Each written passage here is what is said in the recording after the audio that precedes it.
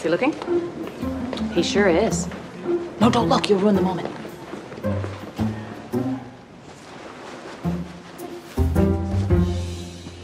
Did you make sure I was seated next to him? Weeks ago. Did you, I reconfirmed it today. I feel sorry for him about the divorce, but I can't say I'm not thrilled he's on the market. He does seem nice. Nice? Are you kidding me? He's straight, handsome, intellectual, and available. Do you realize how rare that is? It's like finding a snow leopard in your backyard. Oh, come on. It's not that bad. You have no idea what it's like to be single and in your 40s. It's like trying to rent out a beautiful apartment where a murder took place. Everyone's spooked.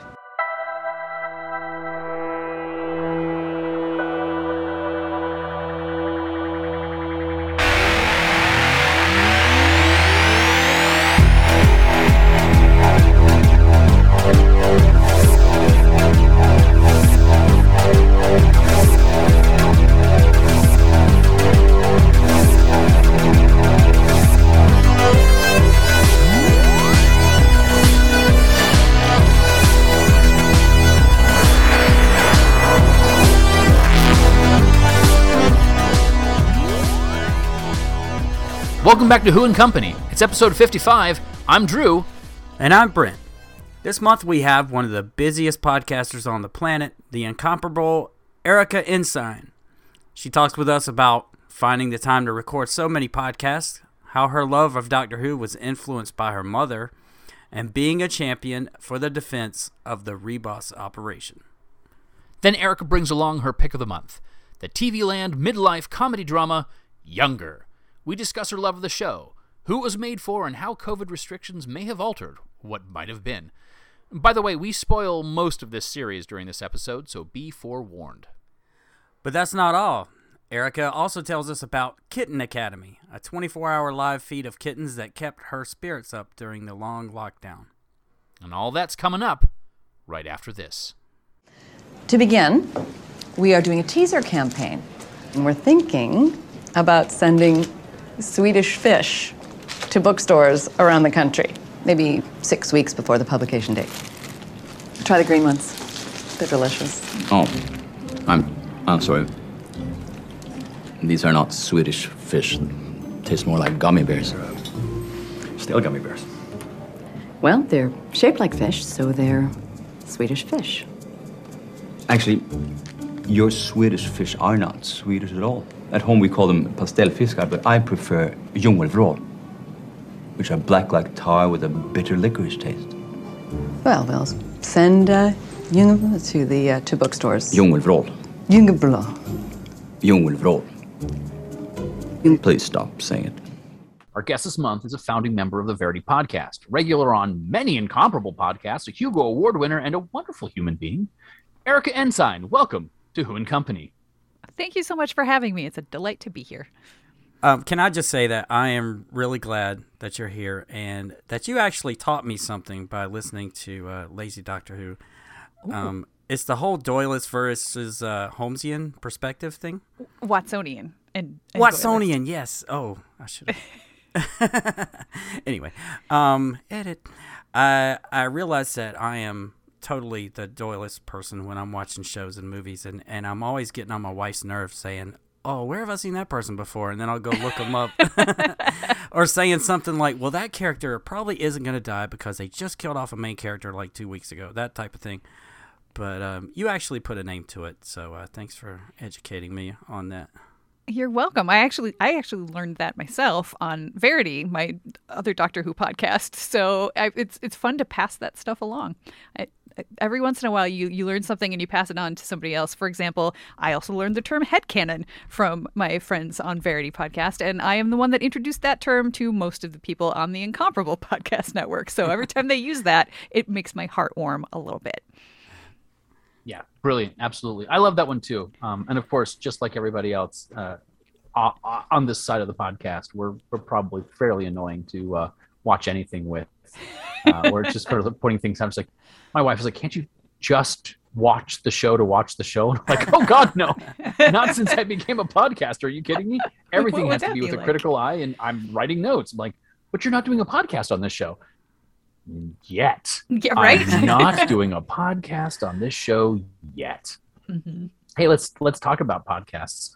So, how many podcasts are you a regular on these days? I hate it when people ask that question because I don't actually know. Let's Is it see. safe to say more than 5? Oh yeah. Uh-huh. I mean, More than 10. Definitely not more than 10. Somewhere in between there, and it varies. Like, I just finished up the saga of rereading epics with Lisa Schmeiser, where we reread Julian May's Saga of Pliocene Exile and Galactic Milieu series for the Incomparable Network. But that was like, a podcast that has a beginning and an end because there were 9 books to cover. We covered them and we finished. But the last episode only went out last month before, something like that as we record this. So technically, that's not still ongoing. But then Earp Chirp, which is about the TV show Wynonna Earp, was lying fallow for a while. And then now it's back because we're slowly catching up with the last season. So the number varies all the time, but it's usually in the, 5-ish, half a dozen, just to round it out. How many of them are weekly? How many of them are monthly? Let's see. Verity is the only one that is consistently weekly. Nope, I lied. Verity is weekly and Total Party Kill is weekly. I'm not on every episode, but I do edit a lot of the episodes, including some that I'm not on, so it feels like it's a weekly podcast because I'm usually editing every week. And then there's like the other end of the spectrum, Lazy Doctor Who, which literally just comes out whenever the heck we feel like doing it. So sometimes that's 5 in a day, and sometimes that's 5 in 6 months. It really, really depends. Was that part of the initial plan when you were like, Lazy Doctor Who? Could we just do it whenever we want? 100%. That is exactly why we named it that, because when I first suggested to Steven, my spouse, hey, maybe we should watch all of Doctor Who and podcast about it, he was like, are you serious? You want to do another podcast? And I was like, yes, because I feel like for me, that's a motivating factor. If we just said the two of us are going to watch all of Doctor Who, maybe we'd get to it, maybe we wouldn't. Whereas when I know I am doing a podcast that sort of like helps with the forward momentum, especially when it comes to something like Doctor Who, where I've seen a lot of it, but not all of it. And then there's some of it that's, reconstructions, which I wasn't sure how I was going to feel about those. So I managed to talk Steven into it, but with the caveat that it would not be something where we felt like we were pressured to do it in any kind of a time frame. So we just do it when we feel like it, and it's fun. My favorite episodes are the ones where you watch ones where you haven't seen them, and especially when you like them, like Colony in Space. That was really fun to listen to, as you just loved every single episode, and that's not common in Doctor Who because a lot of people think that story is boring, but. Oh, it was not. Yeah, it's fun. It is, and I'm really sad that we are fairly soon to reach the point where I've kind of seen everything well enough that I at least have some impression of it, whereas, the last few Pertwee couple seasons, like, it will be unknown to me, and then we're going to get into the Tom Baker era, and I will have seen every story at least once. Your perspective of Pertwee has changed since before you watched them, right? Watching Doctor Who in chronological order is not necessarily something that I would recommend to other people. Like, you don't need to watch Doctor Who in order. But boy, if you do, it feels different. It is a different experience than all of my previous poking around and hippity hopping and seeing bits and pieces was. Like, I have an entirely new respect for and affection for the Third Doctor because I had only seen a few stories here and there, and it's like when you visit somebody and, like, they're a couple and you only know one half of the couple, and the other half of the couple seems like they're kind of jerky when you just like meet them the first time. But after you've hung out with them for a while, you're like, no, they're not jerky. That's just like, they're just sort of acerbic, and maybe they, they're not as overwhelmingly friendly, but you can see that there's actually real love there between the couple. Like, I wasn't able to see that real love between the Doctor and the people around him, the Third Doctor, until I had seen those relationships evolve in front of me, I think. Speaking of, I just finished listening to the last episode of Kyle and Joy's 5 Years Rapid this morning. Oh, cool. It was like such a nice wrap up to such a lovely show. And that's one of the things too, is when I first joined Doctor Who fandom, rather than being a fan of the show, but actually joined the fandom, I did so through podcasting. And it was such a weird thing to meet these put faces to the voices that I've been hearing and such like this. But now, I haven't watched an episode of Doctor Who in so long, but I still like listening to the podcast because it's like visiting with friends. And so it's like, oh, this is the conversation we'd probably be having if we were in person. Exactly. Because if we were in person, we would be at a convention. So, again, it is constrained to a certain level of social interaction, but at the same time, it's just a nice thing. Like half the podcasts I do, I just do it because I really like hanging out with the people I'm with. Like Brent. It's like, yeah, we're hanging out once a month. We get a nice quality time, and we get to bring another friend in here. Let's do this. Let's talk about some Doctor Who and some other stuff. Yeah, at least 85% of my social interaction is just doing podcasts. Well, let me ask you this. What is it about podcasts that is so appealing? What is it about the actual medium itself? I think you kind of hit the nail on the head. It's just, it feels like, even if it's not a podcast I'm on, if it's just one I'm listening to, if it's one where I've been listening long enough that I sort of know the personalities of the hosts, even if I don't know them in person, it still feels like being a part of a conversation and the camaraderie. And then when I'm on a podcast, it literally is a conversation and camaraderie. And I think over the course of my podcasting career, I think gotten a lot better at assessing media. Like I went to film school technically, and it did not teach me how to break down films the way that doing a podcast and just repeatedly watching things and talking about them and the back and forth discussion. I mean, it's probably because when I was in college, I was super, super shy and I was not good at group discussions. And podcasting is a way to do a group discussion where I don't actually have to be in the room with the other people. So that takes a little bit of the load off as well. But it's just, I feel like I get a lot more out of what I'm watching, which is sometimes a double-edged sword. But I also remember it better. I have a terrible memory. Usually I have to read a book or watch a movie 2 or 3 times before it actually sort of sticks in my head. But if I do a podcast about it, that sucker's up there for forever. So it's helpful on multiple levels. With all the podcasts that you personally take part in, do you find time to listen to podcasts that you're not a part of for pleasure? I do, although it's a lot fewer than it used to be. And I currently don't have a commute, so that's even, less. I find that I mostly do only just listen to podcasts by people that I know. There are very few, celebrity podcasts that I listen to, or I don't do any fictional podcasts. I do a couple of more storytelling type podcasts like Ear Hustle about the prison system, or The Illusionist, which is all about words and the episodes are short. But for the most part, I will listen to all of the episodes of the Incomparable podcast that I'm not on. I will listen to all of the episodes of Total Party Kill that I am not on, and other shows on the network, because I know most of the hosts that are on the network, many of whom I've actually met in person. So it is just like sitting around and listening to my friends in a, maybe like in the next room over and just eavesdropping on their conversation.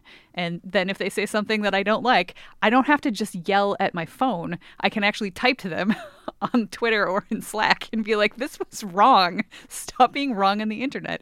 And then we'll have a good laugh. So let's get into Doctor Who. What is your Doctor Who origin story? How did you find it? My mom found it, or my dad found it, or my uncle found it, depending on whose version of the story you listen to. It was it started being shown on PBS in the Milwaukee area, which is where I grew up in Wisconsin, and somebody noticed I think an ad for it, and I think it must have been before they aired the first Tom Baker episode, like they had just gotten it. And I want to say I was 5-ish at the time, and my mom and dad are huge science fiction geeks, and so they started watching, and they both really liked the show, but my mom became a ridiculous super fangirl. And I mean, she was a member of at least 2 different Doctor Who fan clubs, and that was like back in the day where you got your fan club information in the mail. Like, she has fanzines and stuff. So I don't know what the first story was that I saw. I don't know exactly when it was that I started watching. I just know that Doctor Who has been a part of my life for so long. It's really part of the fabric of my family. So It's just deeply, deeply ingrained. But I know for sure it was Tom Baker that we started with because that's where PBS started. So I assume he's your favorite since he's your first? Or?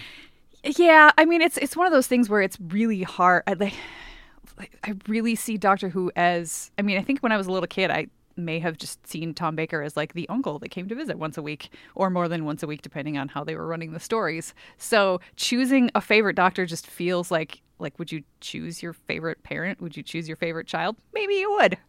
So there are definitely family members that I would rather hang out with more than others, put it that way. So I mean, yeah, I think Tom Baker is probably off the cuff. You know, if somebody said, who's your favorite Doctor, that's probably who I would say. But there's also the other cop-out answer that I know multiple people who use, that my favorite Doctor is the Doctor that I'm watching right now. So that's also kind of true. Still a cop-out, though. I have stopped using that one. I think if you listen to early episodes of the show, that's the answer I gave probably for the first 2 or 3 years. Because, you know, for the most part, it wasn't not true. And I have since sort of committed to one. Would you want Tom Baker as a family member? Either of you. No. Tom Baker, Uncle Tom, like, would you want to have him somewhere in the family tree? I wouldn't mind. If he wasn't Tom Baker, the actor. If he was just Tom Baker. Well, I don't know, but I can tell you this. I have always wanted to hear at least one of those green room stories that everybody talks about. Because they always say, oh, he has really great stories in the room, but we can't talk about them on here. Like, well, where can I hear these stories? I think it would be really nice to get a family gathering with Tom Baker using that kind of sonorous voice, reading something by the fireside, you know, maybe like at the end of a really long day at a family gathering, and like with like your nieces and nephews kind of falling asleep in your lap and just kind of him droning on. Like, I think I would appreciate like that, but like, yes. I don't think I'd want to be stuck in a car with him for like a 4-hour drive. No, that would probably be a lot. I'm thinking like, you know, the semi-distant family member that you see a couple times a year, 2 or 3 times a year at the big family gatherings, like that, who can hold court at the dinner table, and then everybody goes home at the end of the night. Yeah.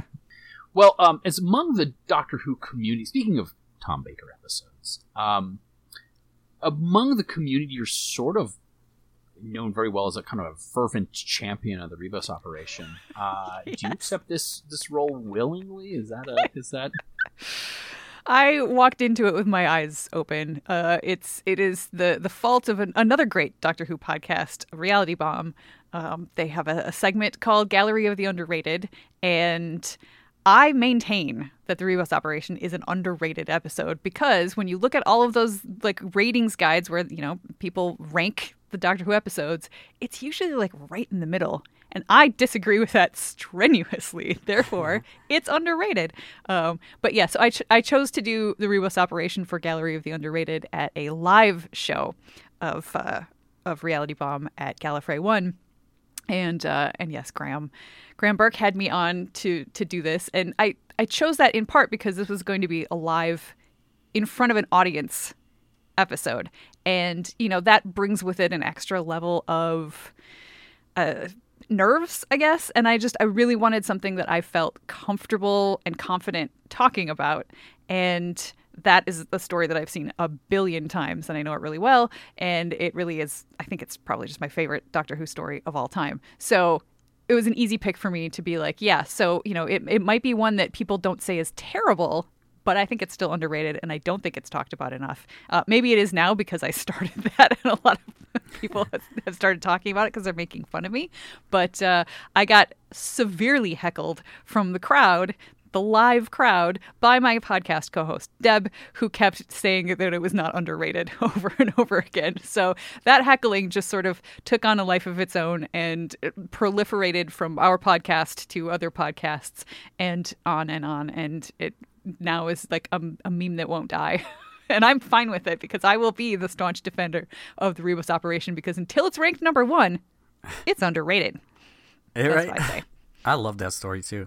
In fact, the whole Key to Time series, I think that one and Stones of Blood are my favorite too.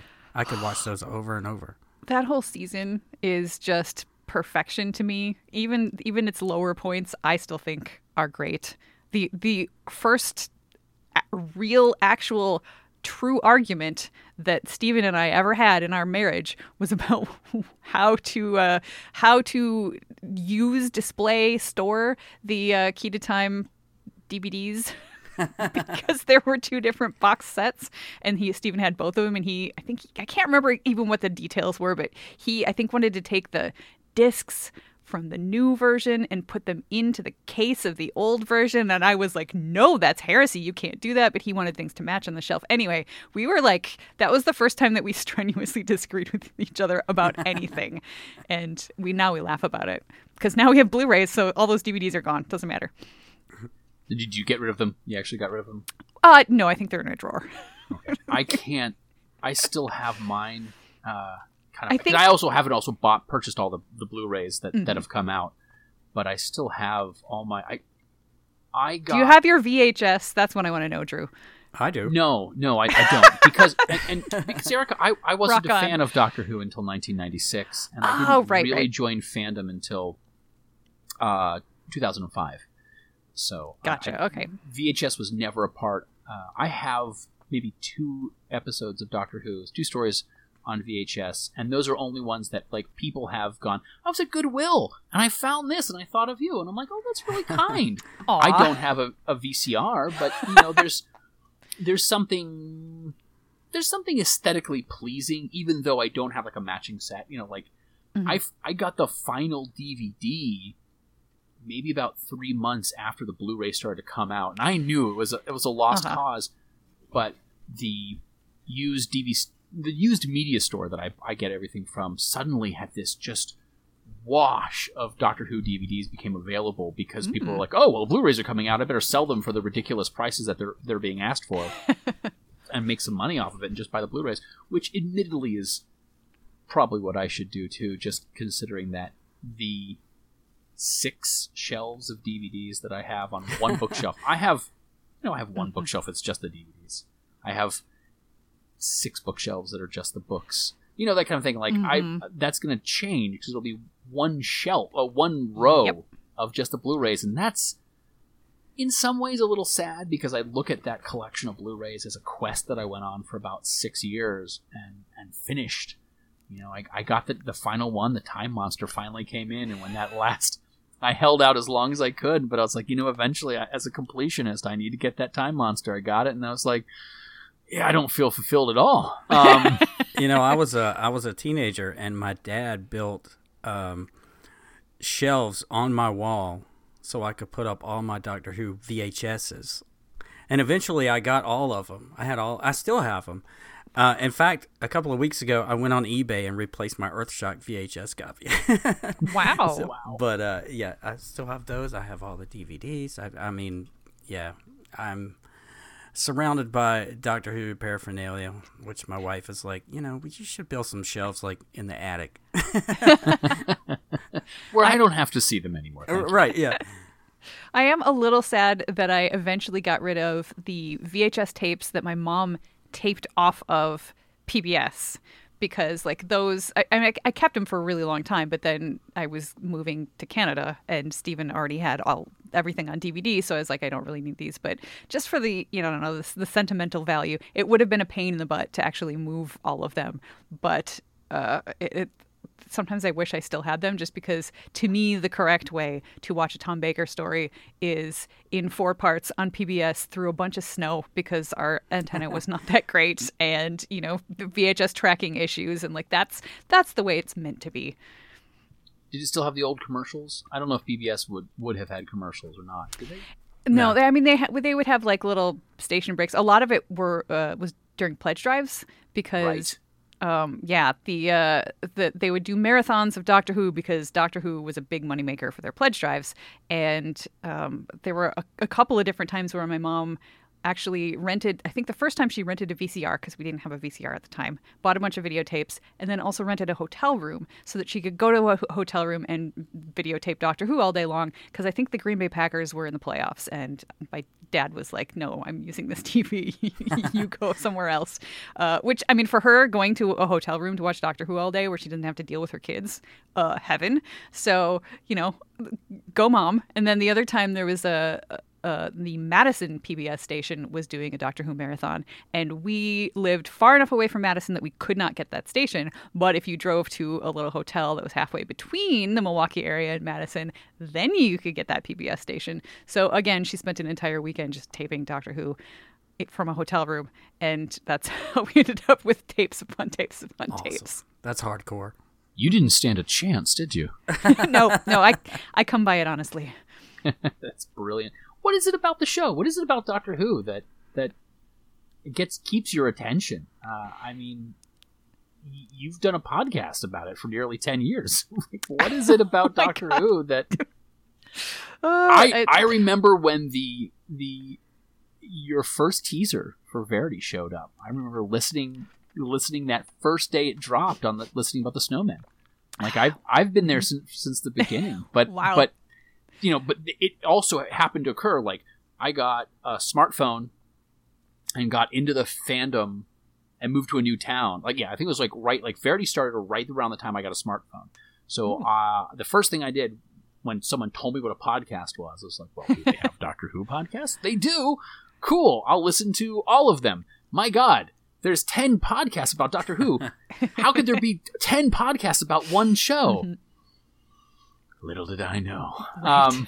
There were probably 80 at the time, although many of them defunct already at that point. Yeah, probably. I was just behind the times. But what is it about the show? Just before we move on about this, it's just, clearly this is something that meant not only a lot to you, but to your family. What is it about the show that allows you, that has, let's see how to describe this, that has guided so much of your life? It's at the base of it, like it was a science fiction show that was also with fantastical elements to it that was easily accessible. So like that's why it started to be a thing in our household.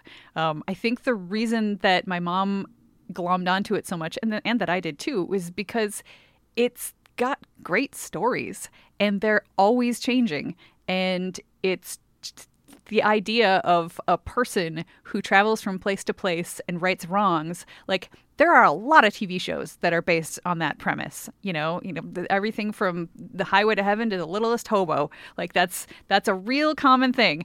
But the fact that this particular person can do it traveling through space and time, and you get that science fiction element in there, and then layer in all of the people say it all the time, but yes, the fact that the Doctor prefers to use their head and their heart and their smarts, their intellect and their kindness to solve the problems, as opposed to just shooting things and blowing things up. Like I wasn't allowed to watch G.I. Joe as a kid. We didn't watch the A-Team in our household. Like the violent stuff was not a part of my upbringing at all. I was raised on the Doctor's sort of problem-solving techniques, and I think that has served me in good stead throughout my life, because that just, I would much rather find a way to coexist if possible. And I feel like the show has done a really good job over the years of finding different ways to tell stories that all sort of have that at their heart. We haven't talked about the modern series yet. I wanted to ask you, what are your feelings of the current run, and what are you hoping to see from Jodie and Chibnall's final series? I love Jodie Whittaker as a Doctor so much, and I am angry at the global pandemic for a lot of reasons. One of those reasons is the fact that it has gummed up the works in terms of my favorite TV show. I would be very interested to see an alternate universe where not only Doctor Who, but a bunch of other shows that I've really liked that have had to change gears because of this, like what they would have ended up being like. And so I don't know what I'm hoping for, because I know how many constraints have been placed on the writing and the filming of what we're going to get going forward. I'm really heartbroken that Jodie Whittaker is leaving, but the amount of time that she has and energy that she's put into this role, I feel like is pretty much on a par with all of the other modern Doctors, except for Christopher Eccleston, who left after one season. Her time in that seat, leading the charge of the flagship show of the BBC, that's a huge, huge burden, whether you're actually actively filming or not. So I don't blame her for wanting to move on to other projects. But I've really liked her as the Doctor from moment one. Like, I think she actually had me quicker than most doctors do in terms of just being like, oh yeah, she gets it. Like, she is inhabiting this role, and she is wonderful. I think I enjoy the stories and the writing of the Chibnall era more than most people that I know. There are a lot of people who are not, digging it as much. But then again, I know some people who this is their favorite era of Doctor Who, and they're going to be really sad to see it go. So it's one of those things where, if you're not totally in love with Doctor Who, wait 10 minutes and it's about to change. I think I'm probably more nervous about who they put in the showrunning chair next than I am about who they put in front of the screen. I feel like they've never missed with a Doctor actor. I feel like it might be more easy to miss with a showrunner, and I don't want them to do that. Is there a forerunner that you'd like to see in there? I would love to see a woman of color in actually as the Doctor or as the showrunner. I know that the BBC is hesitant to put somebody in that position, in the showrunner position, who has not already had showrunning experience, which is an understandable thing, because that's, you're the CEO of a company and a head writer and a producer and all of these things at the same time. So that's a huge pair of shoes to fill, no matter what. But I think telling the kinds of stories that Doctor Who is telling these days, and I hope continues to tell, it is important to have a diverse set of voices on the other side of the camera. So whoever they pick, I hope that they will, if they don't go the writer's room approach that Chris Chibnall did, I hope that they will at least branch out and try to keep those voices as diverse as possible. Well, after I found out my husband was having an affair and gambled away everything we spent our entire marriage building together, I figured, hey, what do I have to lose? Nothing. So I lied about my age. It's not a crime, Cheryl. Well, it's maybe a small white-collar offense. But the real crime is that no one will give a 40-year-old woman a chance to start over again. Exactly. Isn't life just one big confidence game? I mean... True. It's pretty stressful. I cannot imagine how Diana would react if she found out the truth. Oh my God, Cheryl, she can't know. I would lose my job. And Diana would be humiliated. Gawker would have a field day with this, but I would never. Good. Please, Liza, I'm your friend. Erica, we know that whenever we invite a guest on the show, we know that we're here to talk about Doctor Who. We clearly are talking about Doctor Who. You clearly love Doctor Who. It's safe to say it's in the blood. But we also know that Doctor Who is not the end-all and be-all of your fandom. Occasionally you have moments where you can talk about something else. So when we have a guest on, we ask them to bring a show, a pick of the month, something that is not Doctor Who. So would you tell us what you have chosen and tell us why? I chose a TV series called Younger.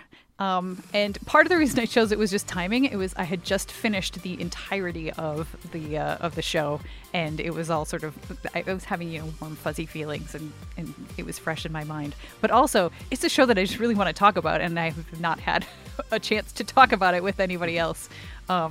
It's a show of short episodes, which I hate leading with that, but it's such an important thing in my life to be able to find shows of sort of like different lengths and styles to fit different parts of my day, different parts of my life, different things that I'm in the mood for. So it's sort of a comedy drama. It's not I don't want to call it a sitcom because it does not feel like that at all. I'm not a big sitcom fan. And it's apparently the beginning of it was based on a book. I had never read the book, but it's about a woman who is 40 and pretending to be 26 in order to get a job after she had raised a child. And it sounds like if somebody would have pitched me that as the theme, I would have been like, no, that sounds really bad. I don't want to watch that. But I heard enough people talk about it whose opinions I trusted that I was like, okay, I'm going to give it a shot. And it completely won me over. So there you have it. That's great. When did you first start watching it? And why did you stick with it? I don't even remember. It must have been like maybe a 2 or 3 years ago, because it certainly wasn't during pandemic times, although I blasted through a bunch of it during the pandemic. But I think I heard about it for the first time when it first came out, which was 2015. And I think I heard Linda Holmes talking about it on Pop Culture Happy Hour. And I was like, oh, that sounds interesting. The way she just described it sounded good. And then I forgot about it for a while. And then somebody else brought it up like years later. And I was like, oh, yeah, that was the thing I was going to look for. And living in Canada, you can't always find the things that people in the U.S. are talking about. So I think maybe I would have watched it sooner if I would have known exactly where to find it. I think I ended up having to wait for it to show up on Amazon Prime, which is where I can get it here in Canada. And I was sucked in like just by the very first couple of episodes.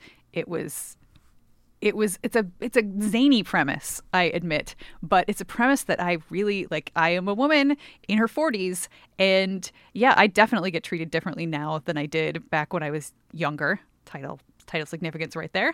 And so it spoke to me on a level that I maybe wasn't expecting at first, because I was like, oh yeah, the society really sucks, but we can be funny about it. And then as the first season progressed, I think by the time the first season was over and we were into the second season, I realized that the thing that I actually really loved the most about the show and that kept me watching is the fact that there are no villains on this show. The drama comes from the fact that she's keeping a secret. There are some people who are nicer than others, but throughout the course of all of the seasons, even the people who are kind of, prickly and rude in early seasons, you get to see their humanity and you come to love everybody. And even the people who are kind of working against the characters that you're rooting for are drawn well enough that you understand why they're doing what they're doing. They're not two-dimensional villains. Everybody's just a person and they're just trying to get through their day. And the drama comes from the secret to start with. And then there's more of a love triangle as things go on. And, I'm a sucker for a good love triangle. And this was a very good love triangle. One of the things that I'm going to say learned from being a podcaster is frequently when we're talking about shows, we'll ask ourselves, who is this show for? Like, who is the target audience of this program? Now, it's tricky with Doctor Who because it's a family program that as we have described, runs the gamut of it. It can be really for anybody, right? Because it's kind of all over the place. Who would you say who is a target audience for younger? Because I was watching it and I was trying to come up with an idea for this. I want to hear what you have to say. I was just going to say me. I feel like it is firmly planted at me. No, I mean, it's definitely something that skews toward resonating with women, people who have that lived experience of living in our Western society as a woman.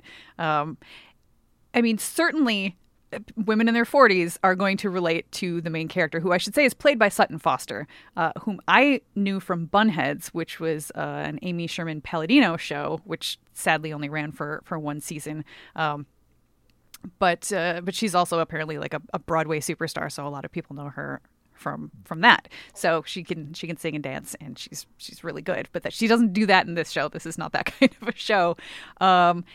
I do think that women who are younger will probably also relate to it because, especially at the beginning, there's a lot of push and pull between the things that a 40-year-old housewife from Jersey doesn't know, whereas, the young hip Brooklynites know about Twitter and Instagram and Snapchat and all of those things. So there's a lot that I think would resonate with people sort of from both age groups, but I do think it's probably more aimed at the slightly older women because it's kind of like your point of view character is the woman who is pretending to be 26. Sure. Brent, had you watched this show before Erica suggested it? No. In fact, I thought it was ironic when you were talking about you were in Canada and couldn't get it because I had never heard of this show before, so when I looked it up, I saw it had 7 seasons. So I thought, oh, maybe this is a popular Canadian show. Because, there's a lot of shows up there that are really popular and go on for years and years, like some Heartland or something that's big up there that nobody's heard of down here. Shot 3 hours south of me, yes. Oh, okay. Lots of horses in that show. But no, it was a new Darren Star show who did 90210 and Sex and the City and Melrose, and I was like, oh, okay. So with his name, I was surprised I'd never heard of it. But yeah, I was watching the first episode, and my wife was passing through, and she laughed, and was the second episode, she was hooked. Yay! Yeah. So when it first started out, I thought, uh-oh, is this another preppy team drama, you know? And but after a while, I realized I was wrong, and that the writing on here is very well done. The premise for the show, I thought was very good, but I thought, how are they going to keep this going for 7 years? But they did manage to keep it going even after The Secret was out. You know, and you know what I watched before we recorded, I saw all of season 1. I saw the last 2 episodes of season 2, where a certain character is wiped out, and kind of disturbingly, actually. And then I watched the very last episode. But yeah, the one thing I wanted to say about this too is that it's a very bingeable show. I don't know if bingeable is a word, but it's like you said, the episodes are really short, and you know, it's not like each one ends on a cliffhanger, but each one ends where you're like, oh my God, I got to see what happens next. And you keep watching, and it was a very easy watch, and I liked it a lot. It was very funny. Oh, I'm so glad. Yeah, it's kind of like, you're right, it's not a cliffhanger at the end of every episode, but it's sort of like reading a book where the chapter ends and it's not a cliffhanger, but you still really want to go into the next chapter. That's what it feels. And I mean, and she's working in publishing, so I think the comparison to a book would be something that Darren Star would probably appreciate. Yeah, it's a soap opera, but it's a good soap opera, which is rare, I guess. Yeah, I hadn't heard of it either. And I have heard of all of the other Darren Star shows up to that point, and I have watched some of them. I think I of all the Darren Star programs, I think I've seen more of Sex and the City than I had anything else. And so I went in, when you described it, I thought, okay, this is interesting. I'll start watching it. I just sat down with my wife to watch it, and I went in not reading any reviews, and basically just the premise that you had described to us. And I was like, okay, yeah, watched it, liked it, cool. I watched a bunch of the first season episodes. You had given us a couple to specifically to look out for. But I also, like Brent, thought, how is this going to be maintained for 7 seasons? And I have to say this. I get embarrassed for characters very easily. And so there are a lot of television programs that I cannot watch that thrive on this. We're going to put our characters in awkward situations and watch them squirm, and when that happens, I turn it off. And there's a lot of shows that I have just flat out stopped watching. I can barely get through an episode of Friends because as soon as Ross gets into any situation, I'm like, I'm done. I'm done. I can't do this anymore. And I thought for sure this is going to be one of those shows, and I felt really bad because I'm like, okay, this is what's going to happen. I'm going to start watching this, and the weight of her secret is going to weigh on me so much that I'm going to internalize it, and I will not be able to handle it. And so what I went ahead and did was I read an episode guide of every single episode.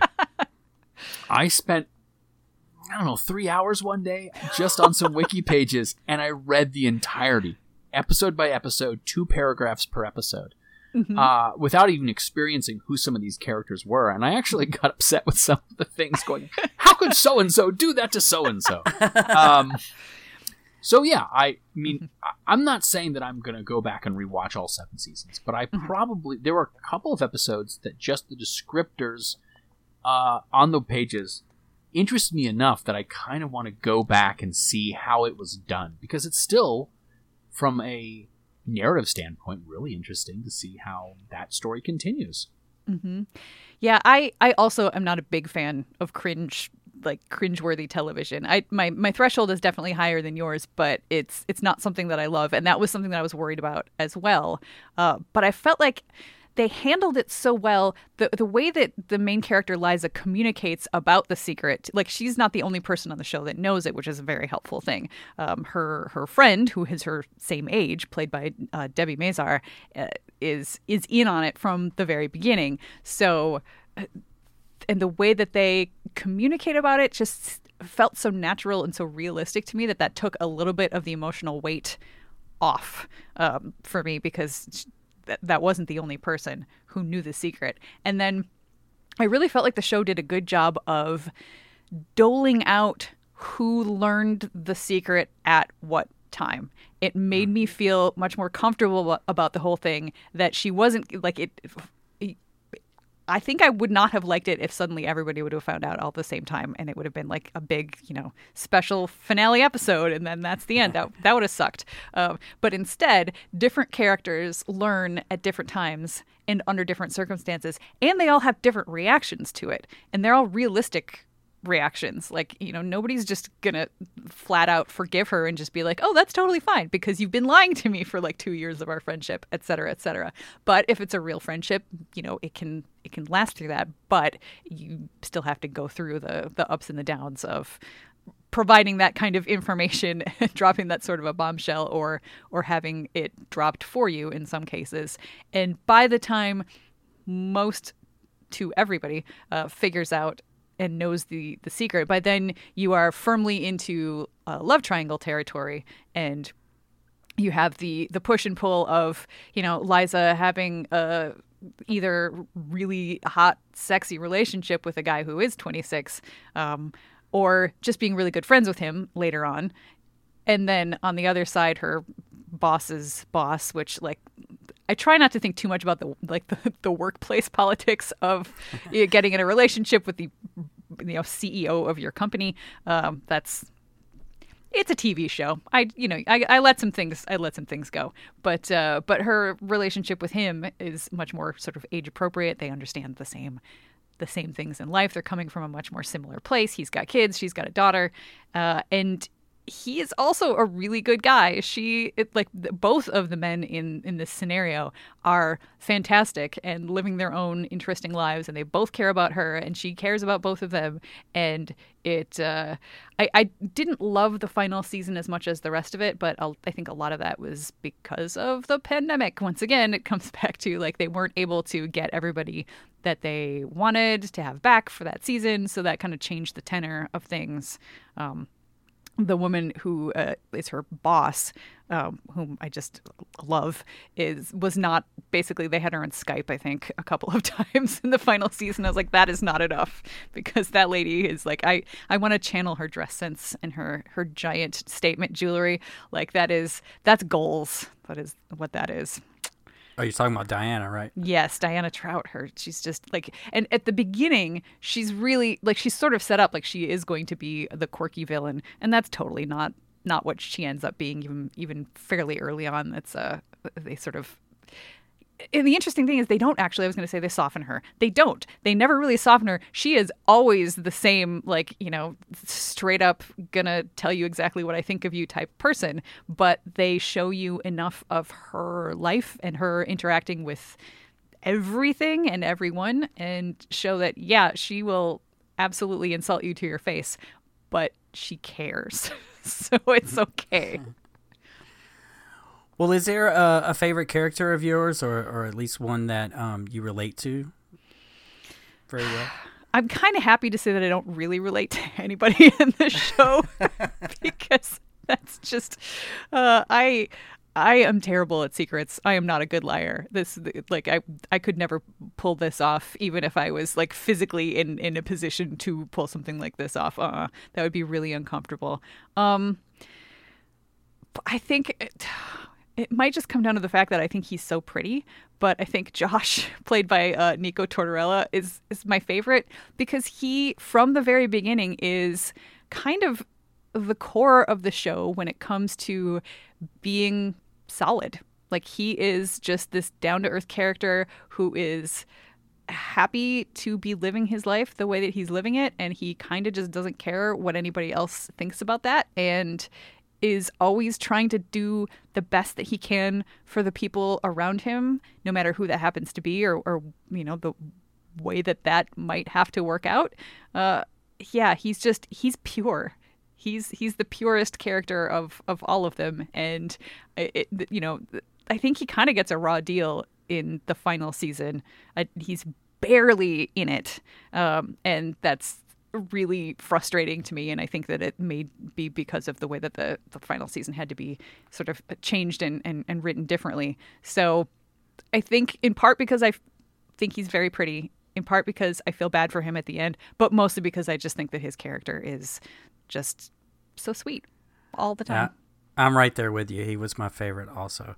Because, when I first started watching it, I felt like he was going to be the rebel guy that was kind of a douche and too cool for school and, all this. And but I found him to be a really realistic character and a nice guy. So I really liked him right off the bat. And I was rooting for him and Liza, but I knew it wouldn't end well when he found out about her. So, but I skipped ahead, and spoilers, everybody, but I skipped ahead and saw the last episode and found out he had a baby. He was making a lot of money, so that was good. And we'll talk about the ending in a few minutes, but yeah, it looked like there was a little bit of hope there at the end also, but we'll see. I read a lot of what was going on, but that's very different from actually sitting and watching the show and absorbing who these people are and how they interact with one another. I gotta say that I liked Liza best when she was interacting with Charles's kids, or just interacting. I mean, like, that's the thing too. Like you, Erica, I didn't find a character that I felt like I was like in any way. No, normally I'm going to look for the nerd and the geek. Those are my people. But I also work with children every single day, assuming that there's not a pandemic going on. And so whenever someone is good with kids, they usually got I'm on their team. And I think early on, like second or third episode, where she is called to babysit Charles's kids. Yep. I was like, yeah, that would have been what I did. But there are other characters too. I did watch I watched episodes here and there. I actually quite liked Lauren. Yeah, Hilary Duff has some, or not Lauren, sorry. Yeah, Lauren's, that's Kelsey, right? Yes, Kelsey is Hilary Duff? Yeah. Yes. I have a hard time liking Hilary Duff's character because of previous relationship with Hilary Duff, not a personal one, but just because of the other stuff. I ran a planetarium at one point in time. I worked with somebody who was obsessed and possibly even obsessed in a level that was unhealthy. And so, like, for 2 years, I heard and saw the conversation was always about Hilary Duff. Posters, I would come into my office and there would be posters of Hilary Duff up on the walls. And so, I mean, it's not Hilary Duff's fault, she's not in charge of that parasocial relationship, but I still like. I can totally understand how that might sour you. This is actually the first thing I think I'd ever really seen her in. So I only just sort of tangentially knew her as, former child star, and was kind of surprised at how good she was and yes. the range in her chops. But no, Lauren, played by Molly Bernard, she is just the wackiest. And I love her so much. She stays wacky. Yeah, wacky's great. But again, like you were saying with Josh, she definitely stays true to who she is as a character. And there are moments where, just kind of reading in the descriptors, I'm like, that might be a little too much for me as I'm watching it. Like, maybe that would have felt cringeworthy. But because I was reading it rather than watching it, I felt that there was a disconnect there. So I took part of it. So part of it is like, I want to kind of go back and look at some of those episodes that I read the descriptors of and go, almost like a test for myself, but we'll see. See how it goes. Dip your toe into the cringe water. Right. Yeah. Do you feel it? I guess we're kind of rooting for Liza. Do you feel like her character arc, she had a good character arc? Like, is that something that you... The final season, and I guess the final episodes... what is the word I want to say? Not what they deserve, but like... was appropriate for the characters themselves? I think so. Like I said, season 7 was not my favorite, and I think the reasons for it were not entirely due to the writing itself. I think that it made sense for her to be pulled in 2 different directions. And I really, really liked the very, very end. I am a sucker for series finales that echo the very first episode of the show, whether that be in the staging, in the writing, in the characters, in the way they interact, whatever. And this is one where at the very end you have a scene that is almost word for word exactly the same as a scene from the first episode of her and Josh. So that scene made up for a lot, I think, of the final season. Like I said, I missed having Josh as a central part of her life toward the end, because that really dropped off quite a bit. And I don't know if they weren't able to film together or what the deal was, but it just seemed like he was really just not around a whole lot. And I was never I went back and forth. Sometimes I was team Josh, sometimes I was team Charles, because both relationships actually made really good sense for her. But at the end of it, I think I was always rooting for her to get back together with Josh, even despite the age difference. And the fact that the very end leaves it in a place that's not completely closed off, but not completely open either. Because it's echoing exactly what happened in the beginning of season 1, and then the rest of season 1 has her getting together with Josh, leads me to believe that there is a good chance that those crazy kids will find a way to make it work. And that definitely makes me happy. In terms of just her overall character arc, I do think that they did a nice job of helping her come to terms with the fact that she made a really weird decision to try to keep this secret for so long, and had to basically come out in a way to all of these people and show her true self. And I think she became more comfortable with her true self and kind of learned who she was as a person, because at the beginning, she really is a pretty sheltered housewife from New Jersey and has not done a lot. I mean, there are a whole bunch of lines in the first couple episodes where you have Hilary Duff's character, Kelsey, saying, I don't want to wake up when I'm 40 and realize I missed my life. And that is kind of what happened to her. And she's such a interesting and vibrant character that it's sad that she spent it's wonderful that she spent all these years raising a daughter who's great, because her daughter is also in the show on and off, and she's delightful. But, her husband is a real drag. He's in several episodes, and it's just wow, you really stuck with him that whole time. You poor dear. I'm very glad you're free. So I think a lot of the show is not just about the secret and the love triangle, but it's also about her discovering who she is as a person and finally getting to be as ridiculous and fun and vibrant and smart as she probably should have been able to be all of those years, and, really didn't get to, because she was, playing housewife and driving her kids and her husband around. So you were happy with the series finale, how everything worked out?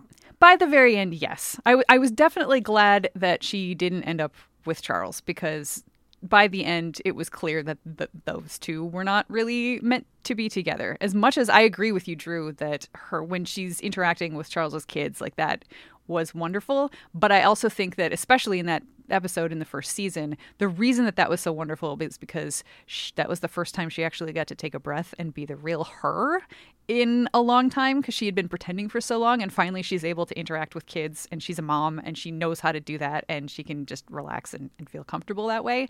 I think that even though she got along really well with those kids, and even though she and Charles could relate on a grown-up level, I don't think that either one of them were ever in the same emotional place at the right time, in the right way for them to be the one true pairing that I was ever hoping for. So while I didn't love everything in season 7 in terms of the way that they made things happen, I did like the very, very end. And it actually left me really pleased with the show. So by the end of that last episode, I was crying, but it was happy crying. How about you, Brent? I know that you didn't watch a lot of seasons in between, but between what you saw in the first season and those episodes and watching the final episode, were you cool with it? Yeah, I was a little surprised that she didn't end up with Charles, but again, I was rooting for Josh, so I was okay with that. But again, I had no idea what happened those 5 years in between. So, I mean, I could have had a totally different outlook had I watched the whole series. But just what I saw, I mean, it looked like it was a really good finale, and especially that last scene. I agree with you. That was a great scene that really echoed the beginning. Yeah, I mean, I was literally going, "Oh my god!" and like screaming at the screen and then crying, and so it definitely worked for me because I had a very active emotional reaction to it. I didn't have nearly the investment that you did. I mean, and clearly, this is not a show that has been in my life for more than a month. Mm-hmm. And I know that with Darren Star, you cannot know what's going to happen until the very last, like until the credits roll, essentially. Because I mean, the Sex and the City finale is kind of a roller coaster as well. This finale certainly was a roller coaster. I do have a question for you. We had 7 seasons of the show. Does 7 years pass in between episode 1 and the final episode? How much time are we led to believe has passed? That is a good question, and I don't know if it's quite that long, because I think they actually had, I mean, they had a season every year, but I'm trying to remember if it actually, I think it is supposed to be a little shorter maybe, but maybe not. Yeah, I guess, I think what I'm discovering in my inability to answer is the fact that it doesn't matter that much to the plot exactly how much time has passed, but it is definitely a space of years because, Sure. like Brent said, Josh does almost get married and have a baby, and like that baby is a toddler sort of by the end of it. So like time is definitely passing, but Sure. maybe not 7 years worth of time. This is such a weird, niggling thing to pick at. I'm sorry, I shouldn't be picking at it. But here's the thing. So I'm trying to imagine being a Rosencrantz and Guildenstern situation where I'm at Empirical, and I've been in Empirical for, let's say, 7 years. And suddenly I hear, because, by the way, spoilers, listeners, for younger, let's just go ahead and say it since we're spoiling the finale. Let's say I've been Empirical, and I've been there for 7 or more years, and I hear that the owner is stepping down, and this woman who had not a lot of experience up until that point and is now suddenly kind of not in charge of the entire magazine, but sort of gets a spot. And I'm trying to imagine how the rest of the staff feels about her getting the position in which she did. As you alluded to, there's a bit of television style work ethics involved. And I'm just like, you know what? This is not a conversation that needs to even happen in my mind, because it just goes to show like how little I have invested in watching the show, because I'm sure someone who's going to watch Doctor Who and go, wait, they traveled in time and space in a tiny little box. You're like, sure, but it makes sense within the so I'm going to shut up now. And I was just kind of curious about the time aspect of it, but it really led to no point whatsoever. I ramble. I apologize. Well, you know what? You do bring up an interesting thing, because going back and rewatching the first couple of episodes, which I did to prepare for this, after having watched all the way to the end, it is markedly different in terms of how many extras they have on set. Because there are a ton of people wandering around in the first few episodes, whereas by the end, there are not a lot of people working for Imperial, which is also part of the plot because they're having, money troubles. So my feeling is that if you were somebody that worked at Empirical and you were lucky enough to still have a job at the end of it, having had a job at the beginning, you might actually be okay with it simply because of all of the stuff that happened in the middle. And I feel like both Hilary Duff's character and Sutton Foster's character do an awful lot to keep that business from not dying. So like Sure. they really do save it. So I think anybody who is witness to that is probably going to feel like, okay, we're in as safe a pair of hands as you can be in the publishing business, regardless of exactly how many years it has that have Fair. passed. Absolutely fair. Actually, it was making me think it would be interesting to be someone who works in the publishing business and get their take on. I bet it's terrible. Yeah, maybe. Sure, it's not realistic at all. Well, speaking of unrealistic, one of the things that I'm always kind of curious about, since this is initially a Doctor Who podcast, if we were to have a mashup between Doctor Who and Younger, how might that go? And which Doctor would you cast to be a part of that? We got a crossover event, the Younger Doctor Who crossover event. What's the theme, and who's the Doctor?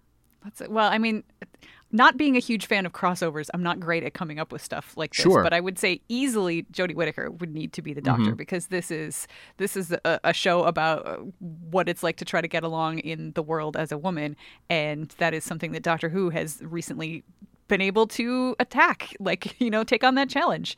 So I think it would certainly be Jodie Whittaker's Doctor, and I feel like it would probably end up with happening later in the run of Younger and having the Doctor echo some of the same confusions that Liza has at the very beginning, because Liza doesn't know about Snapchat and all of those things, and every time the Doctor mentions Twitter, it's always like with a little bit of either derision or confusion, whichever Doctor it happens to be. And I feel like probably given the sort of the tenor of Younger as a largely comedic show, you might have the Doctor trying to be a publishing person and trying to fake her way through it, kind of in the same way Liza started out trying to fake her way through it. And then, I guess you would have whichever companions the 13th Doctor has at the time helping her through it and trying to keep her grounded and tell her how things actually work. I'm not sure how the science fiction aspect would come in. I don't know. Maybe an evil publisher tries to take over Imperial, but it's actually, an alien from some other planet or something. Or Imperial absorbs Doctor Who magazine somehow in a buyout, and An American company. Oh no! Oh no! Not in charge of our beloved Doctor Who. Well, to change gears, unless you have some final thoughts on Younger that you'd like to talk about. Just that everybody should watch it. Just give it a chance. Yeah, and if it doesn't suck you in by like the first several episodes, then it's probably not going to. But if you find it delightful, it gets even more delightful. True words. So as is traditional at Who and Company, members of your household are allowed 2 selections when joining the company. So Erica, what's your second pick of the month? My second pick is something that's not actually a show. So I feel like, I get the asterisk there. So I'm not technically bringing you 2 shows. It is something without which I'm not sure I would have gotten through the last 18 months. You see, early on in the pandemic, when I had started working from home and we weren't going out a lot, we weren't doing a lot, and there's everything was scary. Nobody quite understood what was going on, and it was just all fear all the time. And I thought, Stephen was like, yeah, we should, have turn on some random things. I was like, what we need to do? We need to find a kitten cam. And he's like, what's a kitten cam? And I had seen bits and pieces of other kitten cams. Like sometimes when I'd be having a bad day at work, I would, somebody would tweet about a kitten cam and I would just click on the link and I would watch that. So I said, a kitten cam is where somebody who has a litter of kittens sets up a webcam or 2 and just shows kittens live on the internet all day long. And Stephen was like, that's kind of amazing. Let's try that. So I think he just did a search, and the very first thing that came up was called Kitten Academy on YouTube.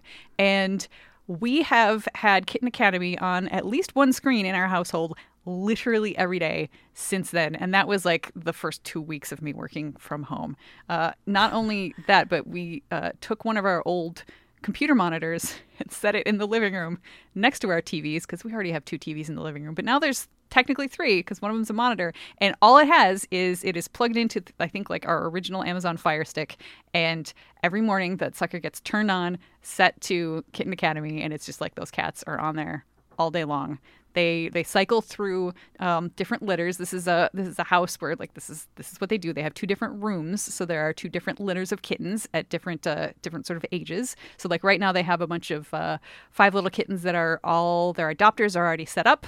They're going to be picked up over the course of the next month. They're gonna go home, and then there's also a pregnant mom cat in the annex, which is the smaller room, and she will be giving birth any day now to another litter of kittens. And Mr. A, who is in charge of the Kitten Academy, does just a wonderful job of helping socialize the kitties, making sure that they're all healthy, taking care of them, teaching them how to play well, teaching them how to get used to being with other cats, because they actually also have 4 cats that are referred to as the faculty, that are all adult cats that can help socialize these kittens. So like I don't live in the US, but if I did, I would probably have already adopted one of these kitties, because they are just so well cared for, and not trained, because training a cat that's a difficult thing. But yeah, we have come to love many litters of cats, and they do the thing where they have the cute names where all their names kind of go together. For example, the current class of cats is, the mom is Loom, and all the kittens have different pattern names. So you get like Herringbone and Chevron and Paisley and Argyle and who am I forgetting? Basket Weave. So like that's the kitten names, and they're all kind of like that. So yeah, I would not be here speaking to you in intelligible sentences today if it were not for Kitten Academy over the last year and a half. Bren, have you watched Kitten Academy? When you first mentioned this about a month ago, I turned it on and I watched a little bit for the very first time, and almost immediately there was drama. You could see one kitten, Princess something, Paisley. Okay, and she was wandering around, and then in the other room, a kitten is jumping in and out of a swinging basket, and then you hear the guy say, "Oh no, we have an emergency," and he puts the camera down, and runs across the room, and he says, well, he runs across the room with the camera, so you see it all jerking around and stuff, and he says, "I have to put this down." So he puts the camera down, and then when it's back up, apparently one of the kittens had diarrhea all over himself, and he's being washed off. So, good times for that guy. But it was very funny. That's hilarious. Yeah, Mr. A puts up with an awful lot. I've had it on since you mentioned it as being a second choice. And you're like, well, I have these 3 things. I kind of want to do this one. And I was like, let's do both. We could have Steven 2 episodes as much as 5 years back.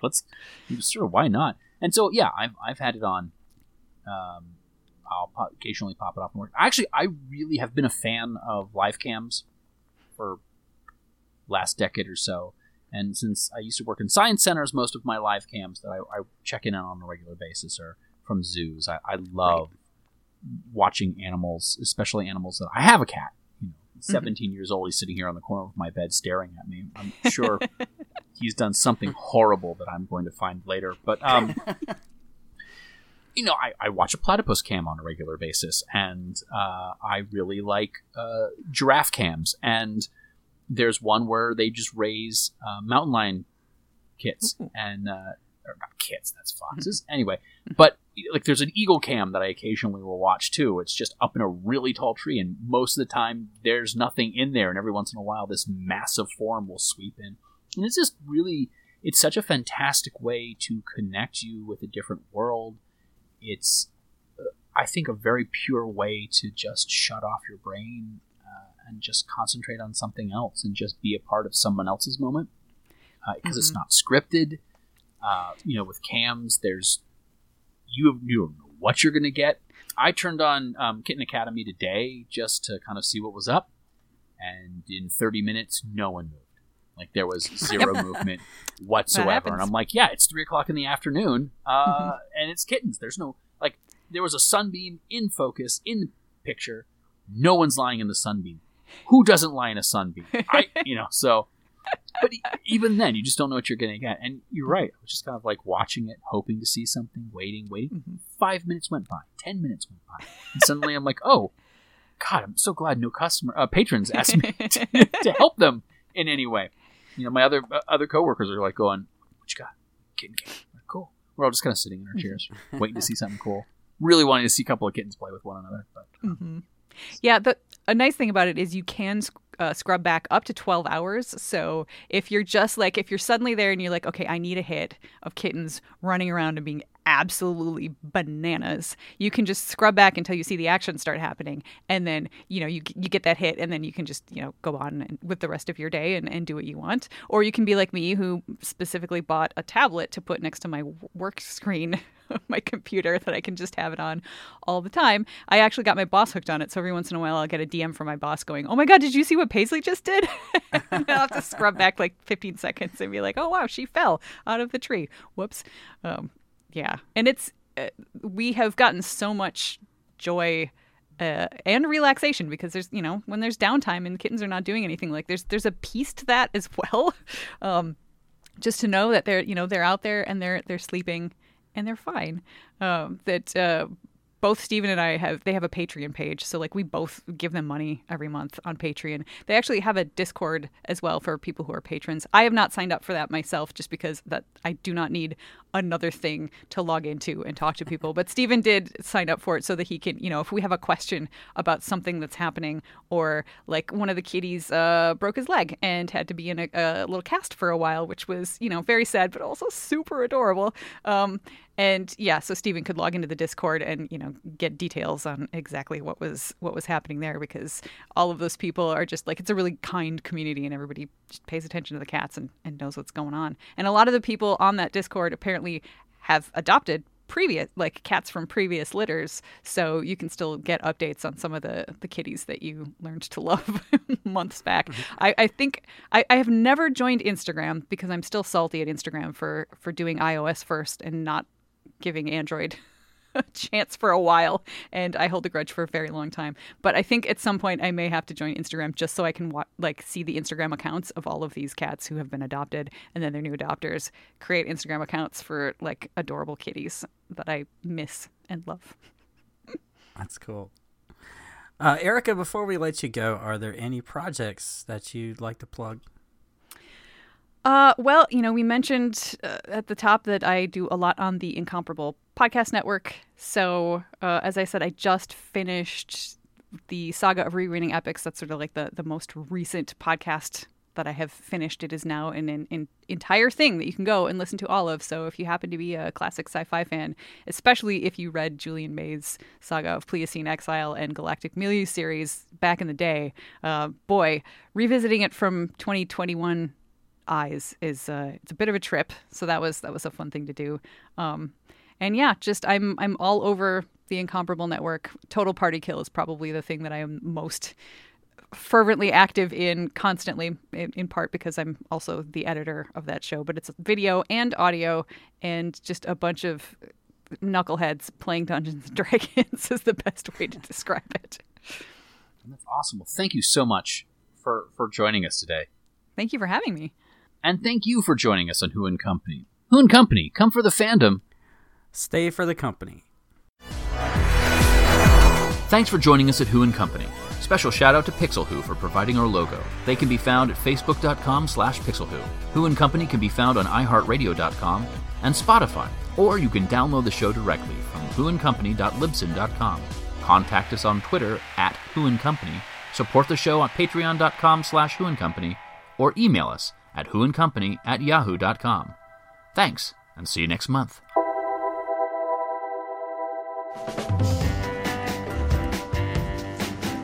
I need you to double confirm the RSVP list and make sure Anderson Cooper's office knows we will be sending a car for him and his hot Latin boyfriend. Done and done. And Annabelle insists that all the vodka tomorrow night... Organic and gluten-free. Got it.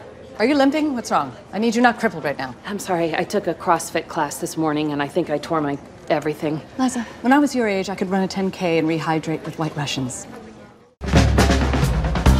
No, I don't need a peahen. I need a peacock. Cock! I need at least 3 of the biggest, most beautiful cocks you have. Liza, come in my office.